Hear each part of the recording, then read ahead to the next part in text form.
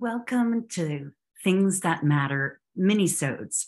These short stories are clipped from my live show and tales, where everything has a story and everyone is welcome. Listen as my guest shares a memory of a photo or object they keep. It's amazing what we can learn about ourselves and one another through the things that matter. This show was born after a decade of hosting story sharing gatherings in a moment's encounter with a waiter and a watch. I invite you to think about the things you surround yourself with and the stories they would tell. Enjoy.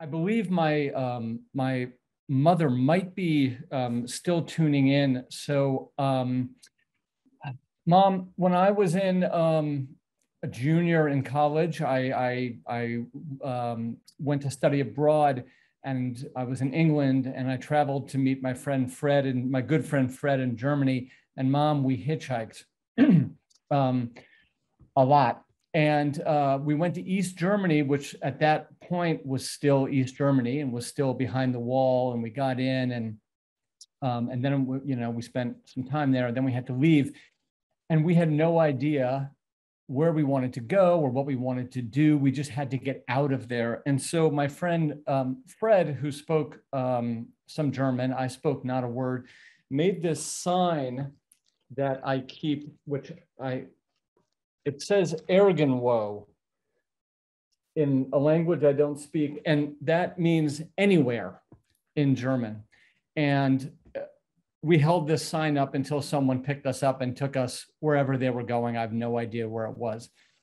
And I keep it because it reminds me of this time in my life where it really was the journey.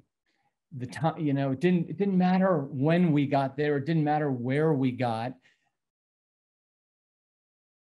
We just wanted to go and to travel. And that feeling has been subsumed by having to pay insurance bills and, mortgage and tuition and all the crap. And I feel like I'm just getting to a point in my life now that my kids are sort of out of the house where I can return to Irgendwo.